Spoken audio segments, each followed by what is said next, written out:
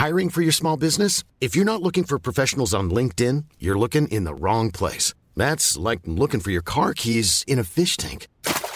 LinkedIn helps you hire professionals you can't find anywhere else, even those who aren't actively searching for a new job but might be open to the perfect role. In a given month, over 70% of LinkedIn users don't even visit other leading job sites. So start looking in the right place. With LinkedIn, you can hire professionals like a professional. Post your free job on linkedin.com/people today. Flexibility is great. That's why there's yoga. Flexibility for your insurance coverage is great too. That's why there's United Healthcare Insurance Plans. Underwritten by Golden Rule Insurance Company, United Healthcare Insurance Plans offer flexible, budget-friendly coverage for medical, vision, dental, and more. One of these plans may be right for you if you're, say, between jobs, coming off your parents' plan, turning a side hustle into a full hustle, or even missed open enrollment.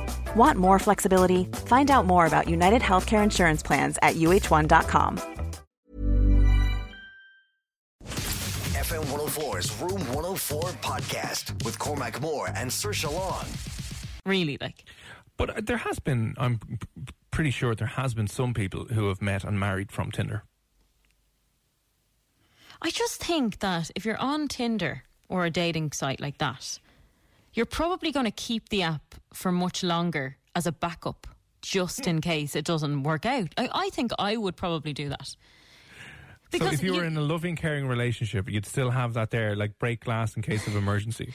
I think I'd probably eventually delete it if I was, if this person proved themselves to me that they were definitely the right one to choose. But, I mean, you get with someone, you've just talked to maybe, I don't know how many people talk to each other on Tinder at a time, but say 10 people, you're kind of back and forth talking. And then you pick one person that you get on with and then you start seeing them.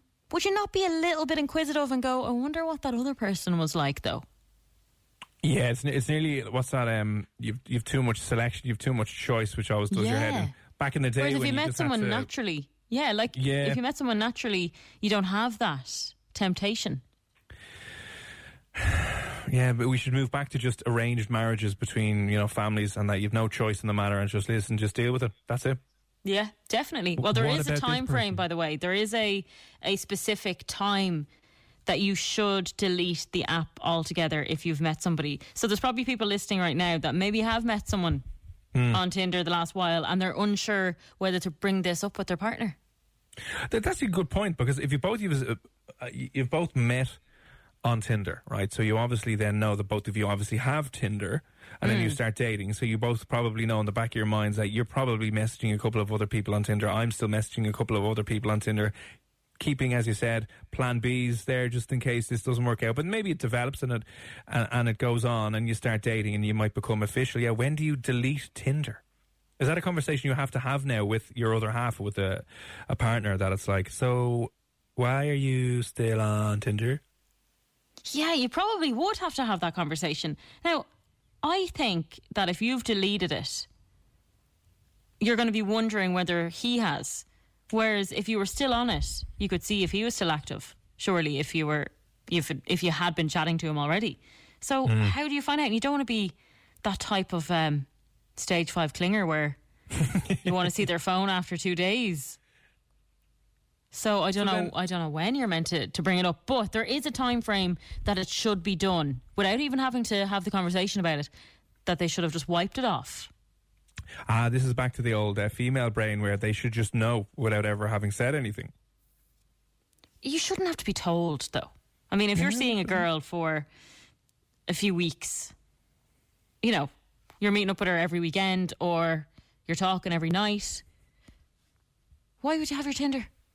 Why would you still have that there? Because she never said to delete it. That would be the guy's excuse. Or you didn't think you wanted me. You never said delete it. I wasn't using it. I was just using it a bit. Like, are we official? We've been married 15 years. You never said. Welcome to man brain. It's so bad. But any idea how long you should wait till you delete the app? 3 months. 3 months? Are you joking? Yeah. From the time you start dating. 3 months. Probably 3 months, because you know by 3 months whether you're exclusive and serious and together or not. Hang on a second. Within 3 months, if you're seeing someone, are you saying that you would still use Tinder or be active on it So you're seeing a girl, you're meeting up with her, going for dinner, cinema, maybe trips away at that stage, and you're still on Tinder. In the hypothetical world of single Cormac, yes. Oh my God, you're way off. Hang on, 3 months is no time at all. You probably haven't even met her parents by that stage. And you probably haven't gone. I mean, 3 months is a bit early to be going away on trips as well, I think. Fair enough. It might be a little bit early to go on trips away, but, you know, you've gotten to know this person. You're meeting up with them regularly and you're talking to them regularly. You see them once or twice a week, so 3 months, 12 weeks, you've seen them 20 times. That's a lot, though. Is it, though? 20 days? It is if you're actually talking to other girls and entertaining other girls while leading this other person on. You're not leading them on. If you have not sat down and had the conversation that, okay, we're exclusively together and we're not seeing anyone else, and you're still dating for 3 months, which a lot of people do, then yeah, what's the problem? Okay, but if you were only kind of seeing her, so you weren't spending your weekends with two different women, you were seeing the same girl, surely you know without having to put a label on it. Like, there comes a time when you get a bit older, when you're going out with people or you're starting to see people, you don't have an official, we went out on this date this year, now we're boyfriend and girlfriend. You don't really have that. It just happens naturally, doesn't it? No, it doesn't. This is the woman's lack of communicating clearly what she wants. No, it's not. It's just being an adult. So you assume that you don't have to sit down and go, so are we boyfriend and girlfriend now? You have to have that conversation. But that must be an awkward conversation when you're 47, because it just sounds wrong as a 47-year-old, I'm sure, to say that. Well, are you my boyfriend? Hello? There is a period of time that you should delete your Tinder app if you've met somebody that you like, that you're committing to. And I mean committing to as in you're not going around sleeping with Tom, Dick and Harry. You're just seeing her or him. And it's not 3 months. That's way off. 6 months. It's probably 6 months. I was coming in a little low, wasn't I? No, you're way like 4 high. years. You need to have an exit plan for the first 4 years of any relationship, because you've no idea where it's going to go. Exit plan. An exit strategy, yeah. You can have multiple exit strategies. One, you're in a relationship and you get married. One, you're in a relationship and that relationship unfortunately doesn't work out, so you got to leave. But now I don't know what Tinder's like. Could you go back onto my profile? Would everything still be the same, or have you got to set up a new one? I think I did delete it. Yeah, I think I did delete it. So I'm sure you can deactivate it or delete it altogether. I don't know. I'm sure you have options there, but I'm talking about completely deleting it. It's not 3 months. It's not 6 months. It's a lot less than that. What is it, like 3 weeks? It's 2 weeks. Would you cop on? So they say after 2 weeks, you should show the person respect by deleting the app. And if you don't, then you're just fearing that you're going to be left on your own. And a lot of people keep it for just in case, which is said to be... What's wrong with that? No, it's an insurance that's policy. Selfish. It's pure selfish. You should take out health insurance, you should take out car insurance, house insurance, and romantic insurance. That's what it is. Do you know what's really funny as well? You know the app Grindr? Yeah. Apparently there's a new thing on that now where guys are writing, give me a reason to delete the app. That's on their bio. Give me a reason to delete the app. And you'd be like, well, there's significant privacy concerns, and now with the new GDPR laws that are in place, you're not going to lay doing that either. So hang on, was this piece of information and this advice, was this written by a woman? No, it actually wasn't. It was written by a man. Don't believe it. This is a lie. You're lying to me, Saoirse. I swear to God. You delete dating apps when you start making plans over the 2 week mark. Don't believe that for a second. That's a massive lie. And I think, was this a joke? Was this a silly website? Was this the Onion you were reading this on? No, it wasn't. And you know what? Maybe you should never go on Tinder, because if you're going to keep your profile active for 6 months or 3 months, you're seeing someone. That's horrible. Think about that. That's like pretty much the end of the month coming up to Christmas. The amount you'd have done and got to know that person in 3 months. And all along, you're swiping left and right. Policy. You mightn't even be swiping. You might just have her. You're not keeping Tinder just to have on your phone. You're going for a sneaky look to see if there's anything better. You might just be, well, it's the same thing. You're probably on Instagram doing the exact same thing in TikTok, which is just like a strip dancing or a pole dancing platform now, pretty much. Yeah, but Brenda at least said, Instagram and TikTok are not dating sites, so you might be able to see beautiful people. They slide into the DMs and go, hello. They do, How are but you? There's some people that will be on them and, you might get a creepy or message just for the sent content. to you. Just for a few recipes. You're not going to reply, whereas if you're on Tinder as a guy or a girl, you're actively looking for someone. Tut tut. Tut tut indeed. 2 weeks though. Apparently that's when you are meant to delete. If you're seeing somebody, dating somebody for 2 weeks and you've been on, that's like 2 dates. That's after 2 dates you're meant to delete the app. Not a chance in hell. Because usually on Tinder you would meet whatever amount of people that you'll I don't know, I've never been on it. I've never met people because no one turned up for my date. But if I was to meet people, you're going for coffee and you know straight away whether you connect with someone or not. So if it doesn't work out, you're not going to go on a second date. No one really goes on a second date and then after that they decide not to continue it on. You usually know within the first. Like second and third dates with people and it just didn't go anywhere. Really? Yeah. I tend to know very quickly. I wouldn't give them the time of day. Listen, I knew very quickly as well, but there was other benefits involved that we just kept it going on, you know what I mean? You're like, listen, we both know this isn't going anywhere, but, Yeah. Got needs. Brenda has said, one of my best friends met her fiancé on Tinder, and then Lucian has followed that up with, Tinder is for sad people. So, yeah, I mean, I think Tinder go. was probably better when it first started. I think now it's just, get down and dirty and then say bye. Continue on. Yeah. Right. Well, listen, that's that. 2 weeks, apparently. If you're seeing somebody for 2 weeks you've met off Tinder, you're now morally obliged to delete your Tinder app off your phone. On the way next, do women talk more than men on a daily basis? Apparently no. Apparently they do not. And we're going to be speaking to a professor of sociolinguistics, which is just simply how the words and language impacts on people in society. Just about that stereotype, how much men talk and what the communication styles of men and women in the workplace is and what that might mean for you as a woman if you've ever felt as if you've been shouted down, not listened to, not taken seriously just because you are a woman. And interview with Valerie Friedland, who is a professor of sociolinguistics. That's on the way next here on FM 104. FM 104's Room 104 podcast with Cormac Moore and Saoirse Long. Cormac and Saoirse here, and this evening we're going to talk sexist stereotypes and just answer us this question. When I ask this to you, just straight away, what answer comes to mind? Who talks more on a daily basis, men or women? And what's your initial reaction? 087 6797 104, because I will be honest. Okay, yeah. And maybe this is my sexist ingrained mentality. I would have said that there is no debate about this. It's women. Yeah, I would have probably said the same, and I am a woman, and that's just probably because me personally, I love to talk, and people have said it to me millions of times that I just don't ever stop talking. But I think that it actually turns out to be the other way around, and I'm not going to lie. I don't like a man that talks too much. I like to be with somebody that's a little bit quieter so that I have more to say. Yeah.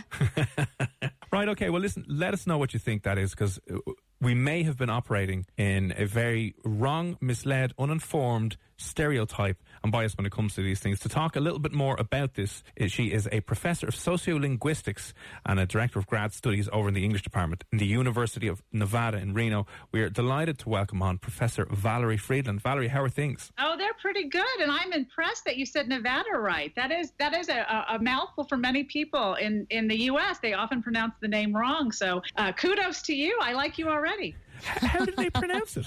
Nevada. Ah. But it's actually Nevada with the A vowel. I see, that's my Irish leaking out. Yeah. That gives us that vowel. So when it comes to this stereotype and this kind of generalization about women kind of constantly talking far more than men, is this true, or are we all just being idiots here? Well, I'm going to use a nicer word that we're just misinformed. Okay. I think. But if you'd like to use idiots, I won't stop you. But yes, we are generally wrong in that assumption. In what way are we wrong? Well, almost every study that's been done has found that it's not actually the case that women talk more. If you look at studies in school context, so in classrooms, it's almost always boys that take up more of the conversational floor. They're also called upon more by teachers and generally get more of the teacher's attention, usually for bad behavior, but any type of behavior, they just get more noticed by teachers. If you look in business context, and this is where it really starts to count, of course, we also find the same distribution of conversational floor taking, where men take the floor much more than women, and they also tend to interrupt women at a much higher rate. So in general, these ideas that we have that women talk more are pretty much based on stereotypes about how we think women sound. On that as well, in the work environment, now myself and Saoirse are working from home at the moment, so this hasn't been an issue. But we usually, when we're in the office, we have a prep room, and there's myself and there's Saoirse, and then there's Tara Murray, who works on the show before us as well. And I would say, and this may just be a one-off example, that Saoirse, you and Tara would talk quite a lot when you're left on your own. Yeah, we do talk quite a lot, like to the point where we kind of lose the run of ourselves and we have to be told, to work. Could be 2 or 3 hours and we're still going on about what holiday we're going to book. Is that because, one, they're friends more so than they're women, and that we just see it through the lens of the sex as opposed to anything else? That's absolutely right. I think you're hired. That was a very good analysis. Yes, actually, what we do with stereotypes is we have these ideas that are ingrained in us, often from, a long, extensive history of believing the world is a certain way. And so what we tend to notice falls along those lines of whatever stereotype we've learned to believe. And so it draws our attention to those aspects instead of others. So I think that's a really good analysis. You pretty much talk to all your friends. So, Cormac, I'm sure when you go out to the pub and you're having a few pints, you probably chat a bit. Am I wrong? I am the biggest bitch in the world. Just constantly 24/7 going on. No, because it just reminded me, because when any of my mates, if they're coming in to work out, as you said, down in the pub, if you're there with your mates, you're obviously not sitting in silence. Right, or you're not really good friends. I mean, that's the market. Yeah. You guys have a lot to share, and so that you're talking a lot. So I think that's a part of the issue is women tend to have a lot of friendships, and sometimes friendship differences in the way that men and women have friendships as adults can be part of what leads to the distortion.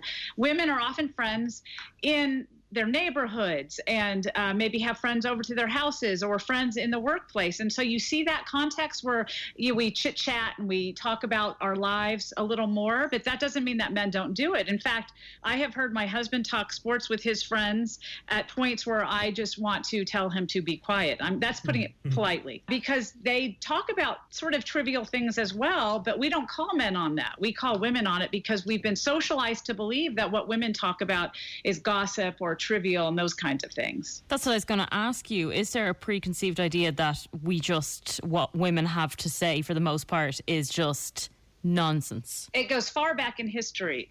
So in fact, I have looked at this idea of women's talk being too much at dating back to ancient antiquity. And we find that Roman and Greek philosophers shared much the same opinion about the place of women's talk.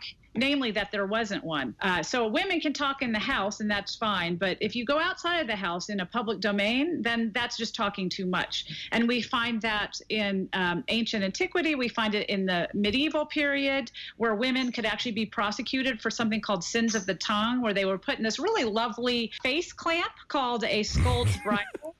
Wow. I know a lot of husbands that have joked with me after my article came out on that they would love one of those for their wives. I don't think wives are talking to them much. And so, this is a long history of treating women's talk as non-essential and unimportant, and in some cases even dangerous. That's what I wanted to ask you, I suppose. So, obviously talking about this in a light enough way, but you've obviously looked at the link between that and then maybe a real life impact on a woman's life or women as a whole. So what are some of the dangerous impacts that this stereotype and this 1,000-year-old opinion of women has had? Well, I think it all builds to this idea that when women are in places where their voices need to be more present, we don't tend to listen to them. And I think it's hard to find a woman in a workplace anywhere that will say that she's never experienced being talked over by others. And I would say men here, but I think women sometimes also treat what women say as unimportant. So I'm not going to just call out men, although men, you're out there. But I think it's a very common experience for women in work environments or in classes to feel like they can't get a word in edgewise, or they're not listened to, they're not heard when they speak. And of course, this is dangerous because it works two ways. Not only are women unable to get a word in because they don't have an opening to do so, but this also makes them afraid that there'll be a backlash when they do speak up. And a lot of powerful women have said that one of the things that they've noticed in boardroom encounters was that when they did speak up, they felt like that actually was considered inappropriate by the men present. So, there's a double-edged sword for women feeling like they can't speak up, and when they do, feeling like that's looked down upon as well. So it is pretty devastating to women's advancement in workplace settings, and also to children that go to school, because we find the same types of patterns there. And has it changed at all from the last, say, 15, 20 years? Well, I think it certainly has. If you look at the start of the equating of women's equality with language, which was really in the 1970s with the publication of a book by Robin Lakoff called Language and Women's Place. And that was sort of the feminist manifesto that women needed to up speech like a man in order to be heard. And I think what we realize is that that's actually not the case. We don't need to talk like men. We need to have this recognition that what we say is important. And women don't necessarily adopt a completely different style than men, but they've been forced over time to perhaps have different strategies to be heard, because when you're not listened to, you have to do more to get attention to your speech. So you might have to put flags in there, like discourse markers such as and like, or I mean, those kinds of things where we're flagging something what we're saying is important. We also might need to ask questions to get responses, so we start conversations. So these are not signs of weakness, which is what I think a lot of times in early literature they were treated as. And I think we are growing to appreciate the fact that that management style can actually be quite effective, because it is a little more interested in getting everybody involved in the conversation. So if you are a manager and you have people to manage, I think rather than insulting them, it's nice to include them. So I think there has been a growing recognition that women's styles can be very effective in managerial kinds of contexts. Oh, it's all very interesting. Like, I don't see in our workplace, I wouldn't see, men being more dominant in their speech than women. Would you? No comment. No. No, but I wanted to ask you, just in relation to that as well, I don't know what your thoughts are on, the big 5 personality traits that a lot of psychologists will lean on and talk about, openness and agreeableness and stuff like that.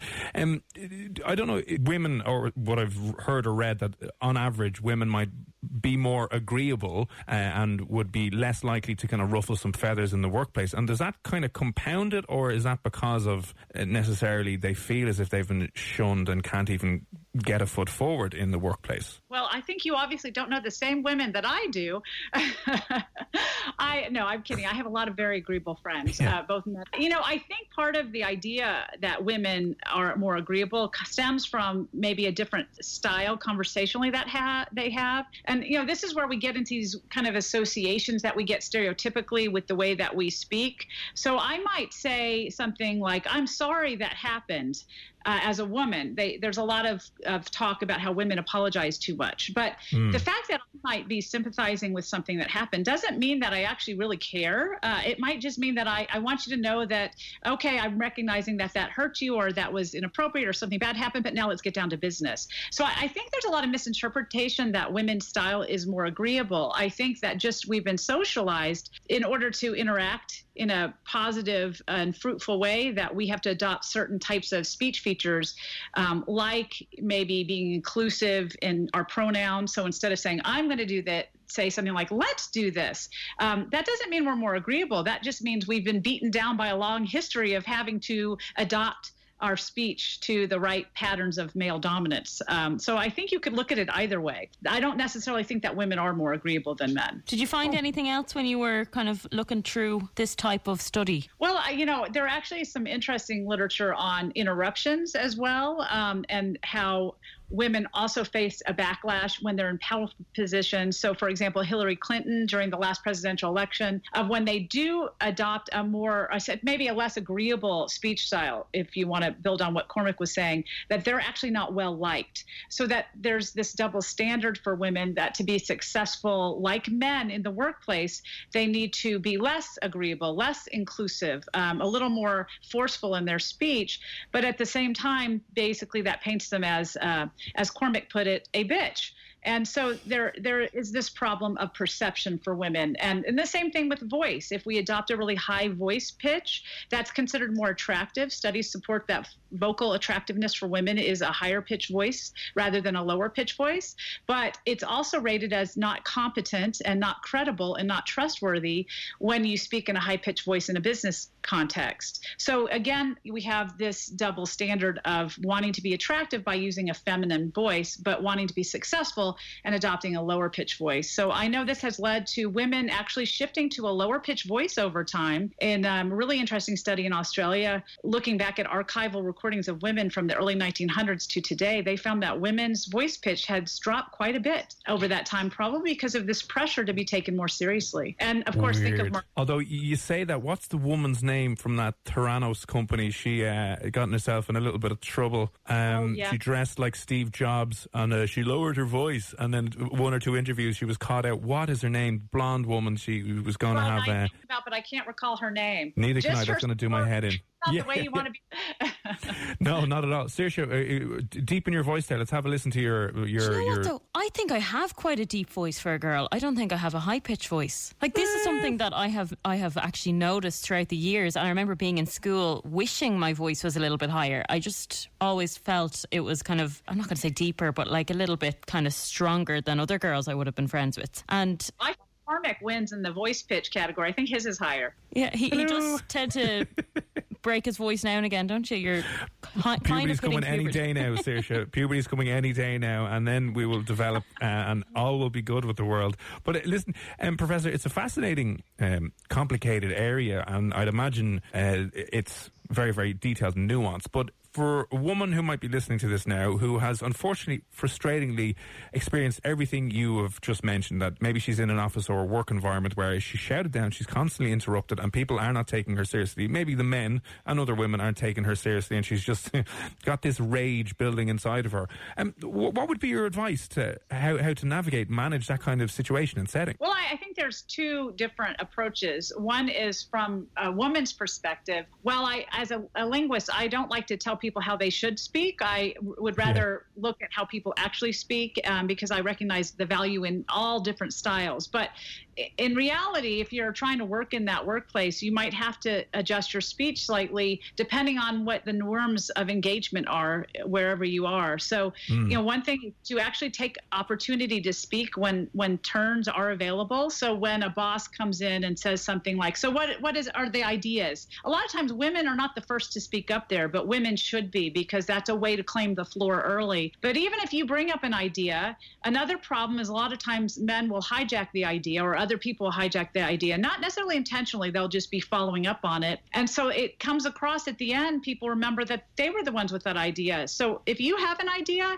make sure you don't just start with the idea, you end with the idea. So you bring the conversation back around to, hey, Bob, glad you liked my idea. So what are we going to do, right? You need to make sure that you have the last word. So don't just be the first word, be the last word. Maybe watch a little bit how you couch your ideas. So just like you were saying, women are seen as agreeable. It often comes across as uncertainty when that's really not what women intend. So when a woman says, oh, I think blah, blah, blah, they're not really saying they're not sure about what they're doing. They just are trying to be polite, not to force their ideas on you. So in a business setting, maybe you don't say, I think, say something like, I suggest, or my idea is, just to make sure it's clear that you're not uncertain about what you want to do. And I think this also can make you more visible when promotions come around, because if you're not talking, then people aren't hearing what you might have to add. It's very good advice. There we go. We're all taking notes now. I'm even going to use some of those, make sure no one steals my idea. I'll be like, no, Kevin, that's me. Thank you very much. We'll wrap this up. Don't go stealing people's ideas and stealing people's credits for what they're doing. But Professor, listen, we really appreciate you coming on and sharing your time with us this evening on Info, because we could probably talk for hours and hours about this. But we do appreciate you coming on. Do you have a website or any social media handles that you'd like to give a quick mention to before we let you go? I write for Psychology Today. My column's called Language in the Wild. So you can just look up Valerie Friedland or Language in the Wild and read some of my articles there. And if you're interested in hearing a lot from me, I have a great courses, lecture series available really pretty much on any media outlet such as Apple, iTunes, and things like that, called Language and Society through the Great Courses. So that's a long series, so you better like a lot of me for that one. Oh, brilliant. Lovely. Well, listen, Valerie Friedland, thanks a million for speaking with us here this evening, and we will chat to you again soon. Sure. It was a great time. Thank you. FM 104's Room 104 podcast with Cormac Moore and Saoirse Long.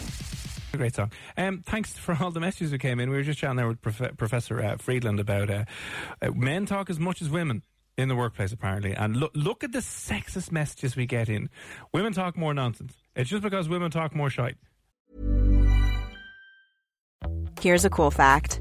A crocodile can't stick out its tongue. Another cool fact, you can get short-term health insurance for a month or just under a year in some states.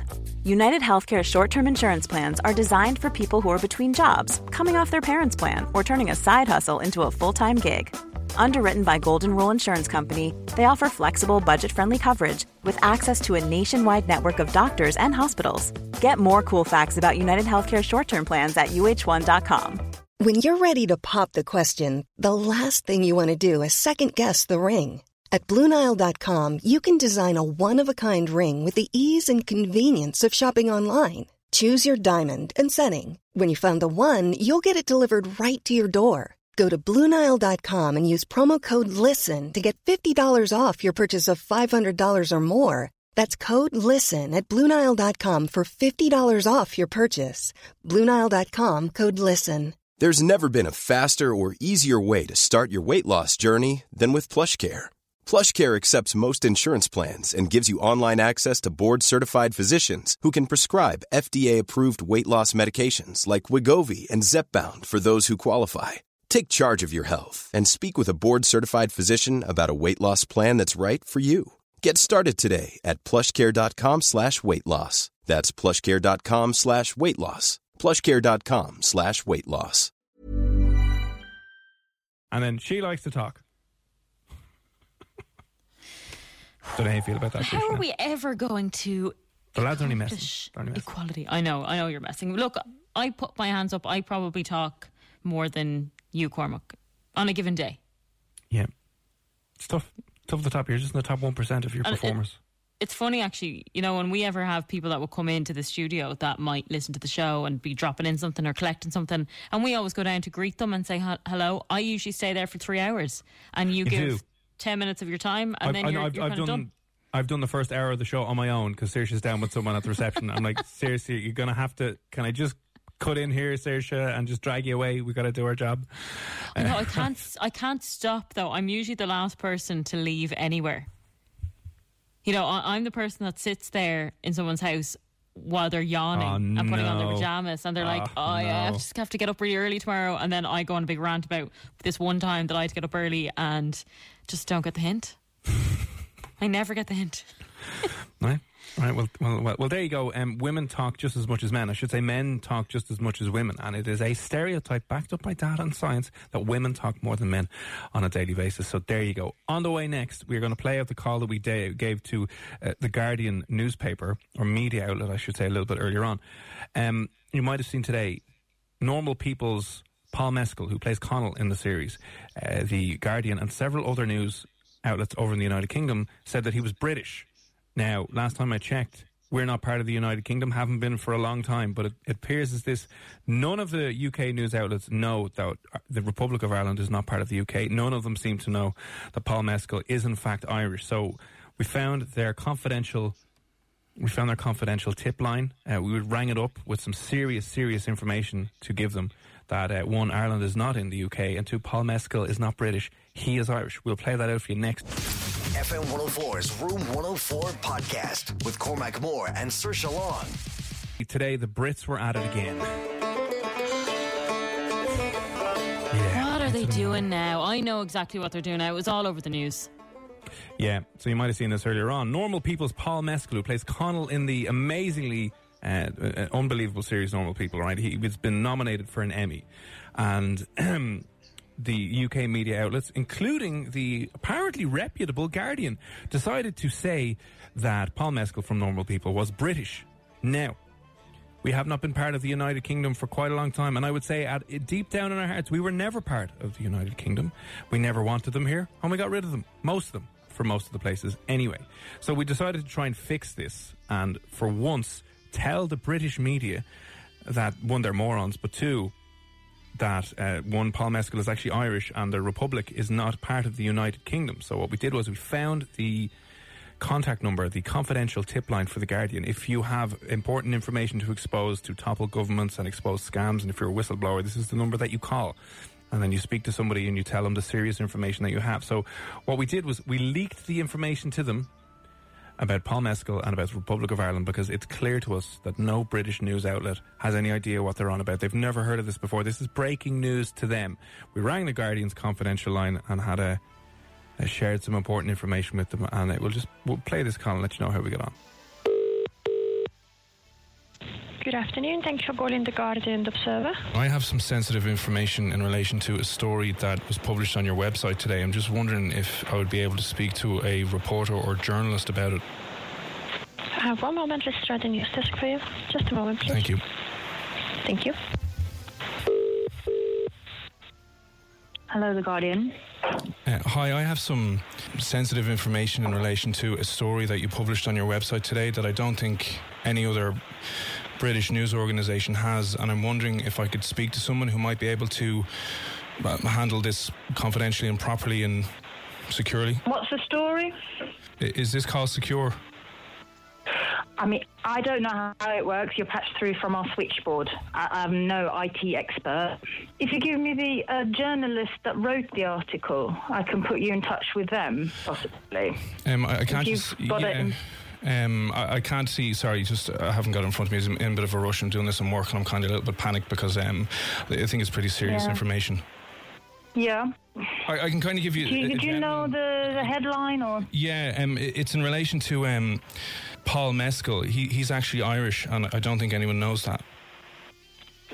Okay, Paul Mescal? He's just a normal person. A huge story today that went out that said he was British, but I don't think anyone in the UK knows that. He's actually Irish, and in 1922 we had a war with the British and got you out of the country, and we got 26 counties back, but I just don't think any UK news organisation has actually realised that we're not in the UK anymore. And I was just wondering if you could maybe do a story on that, how Paul Mescal is in fact shockingly Irish. Okay. Well, do you want me to just pass that on? Or do you want to leave the details with... Is there like some sort of investigative team that might be able to look into this for The Guardian, so they could maybe do a detailed undercover report on realising that the Republic of Ireland left the UK several years ago? Right. Okay. And that Paul Mescal is Irish and not British. Okay. Right. Do you want me to give you some... Yeah, do you want me to put you in touch with someone? Do you want me to just pass this on? Or? If you could just pass that on maybe, and then maybe one of your teams could take it from there and break it. You'd be the first news organisation in the UK to break that story. Okay. All right. Thank you so much. Thank you. There we go. We did our bit. We tried our best. And if you want to try and... What we're going to try and do is get this... information to Paul Mescal himself, let him know that we have his back, and that when the British media want to start acting the maggot, that we have him looked after. So if you go on to either FM104's Instagram or Twitter, you can find that full video call there, and you can just tag him. He's at Paul Mescal on Instagram, but Mescal Paul on Twitter. So let him know we have his back. He's been looked after. We finally exposed the British media outlets to information and knowledge and history that they've never been made aware of before, that Ireland is not actually, in fact, in the United Kingdom. Happy days. So we'll try and share that around and get that to the attention of Paul if you want to help out. Happy days. 104's Twitter. FM 104's Room 104 podcast with Cormac Moore and Saoirse Long. Amy sent in a picture of a beautiful Irish flag out in Dunleary Harbour. She says, I'm being very patriotic this evening.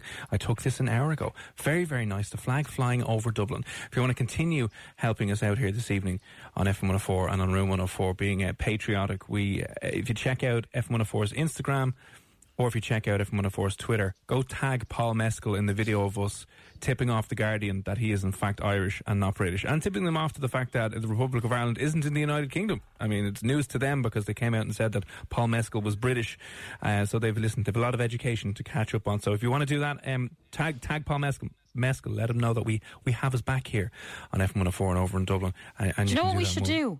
We should maybe put his face on the Irish flag. But then, isn't there something about defacing the flag? I think that might be technically illegal. Oh, really? Oh. I know you see the football matches the whole time. Davy Keogh says hello and the like. But I think it might be. I will stand corrected. Apparently, I think it may be technically legally illegal to do anything to the flag. I stand corrected. If you know more about that, you can let us know. But if you've ever wanted to go viral on the internet, whether via your YouTube or your TikTok or your Instagram, a gentleman in the last 2 weeks has gotten 1.5 million views. He got like 700,000 views in a matter of days for doing something. You can do it. You don't need any fancy equipment. It could become the new trend. And I'll tell you exactly how you can go viral using the strangest method that anyone has ever gone viral before. I will tell you about that next. FM 104's Room 104 podcast with Cormac Moore and Saoirse Long. It's Cormac and Saoirse here on Room 104. How would you like to go viral on the interweb? I'd love to go viral. I've wanted to go viral for ages, but I just didn't think of anything that would be worthwhile doing that might appeal to people to then go viral. You know, there's trends. There was that Harlem Shake. That was a thing. There's now this new trend on TikTok, the Taylor Swift Disco Lines remix thing that everyone's doing at the moment. Yeah. There's a lot of different trends that kick off, and certain things go viral and certain things don't. And it's the holy grail of marketing as well. Like we obviously work with marketing and salespeople here, and they're always trying to find something that will make good content that'll stand out from the crowd. I've worked with other salespeople, not in FM 104, of course, but other sales idiots who'll be like, we should do a viral video. And you're like, shut up, that's just not how it works. You do a video and it might go viral. And we've sold the client a viral video. Have you? And you haven't even recorded it yet. Wow, okay, that'll be fun. Anyway. Has that happened? Oh, all the time. Well, you know, these idiots, they think that we'll sell you a viral video. You've no idea whether that video is going to be shared around at all. You know, because, anyway, that's a debate for a different day. What has come to light is it can be very difficult coming up with ideas. You know, if you're a vlogger, if you are an Instagrammer, and you've run out of pictures of your hole to put on the internet, what do you do next? So it can be tough coming up with regular content to engage your audience. One gentleman has created a video. He's posted it on YouTube, and it has gotten 1.5 million views in the last couple of days, last couple of weeks. And he's doing something very peculiar for 2 hours and 20 minutes. What's he doing? Nothing. What do you mean he's doing nothing? He's doing nothing. Like, is he sitting down, scratching his head? Is he sitting on a toilet? No. He's sitting on the ground in front of a mattress in a fairly dingy-looking room, staring at the camera, doing absolutely nothing for 2 hours and 20 minutes straight. And why is he doing that? I don't know why, but he's done it, and it's gone viral for him doing nothing. 1.5 million views. Stop it. There you go. People so, you know are so weird. I think it's probably, isn't it, the exact opposite of what people have been doing. Everyone is trying to do the next most shocking thing, do the most exciting thing, doing the next most dangerous thing, the funniest thing, all of that stuff. And this guy is just like, what is the complete opposite of trying? It's taking not trying to the extreme. And for 2 hours and 20 minutes, he sat, stared at the camera, didn't say nothing, didn't move, didn't do a thing. And people were apparently fascinated by this. It is kind of fascinating in a really creepy way. I mean, people are interested in watching people do normal things.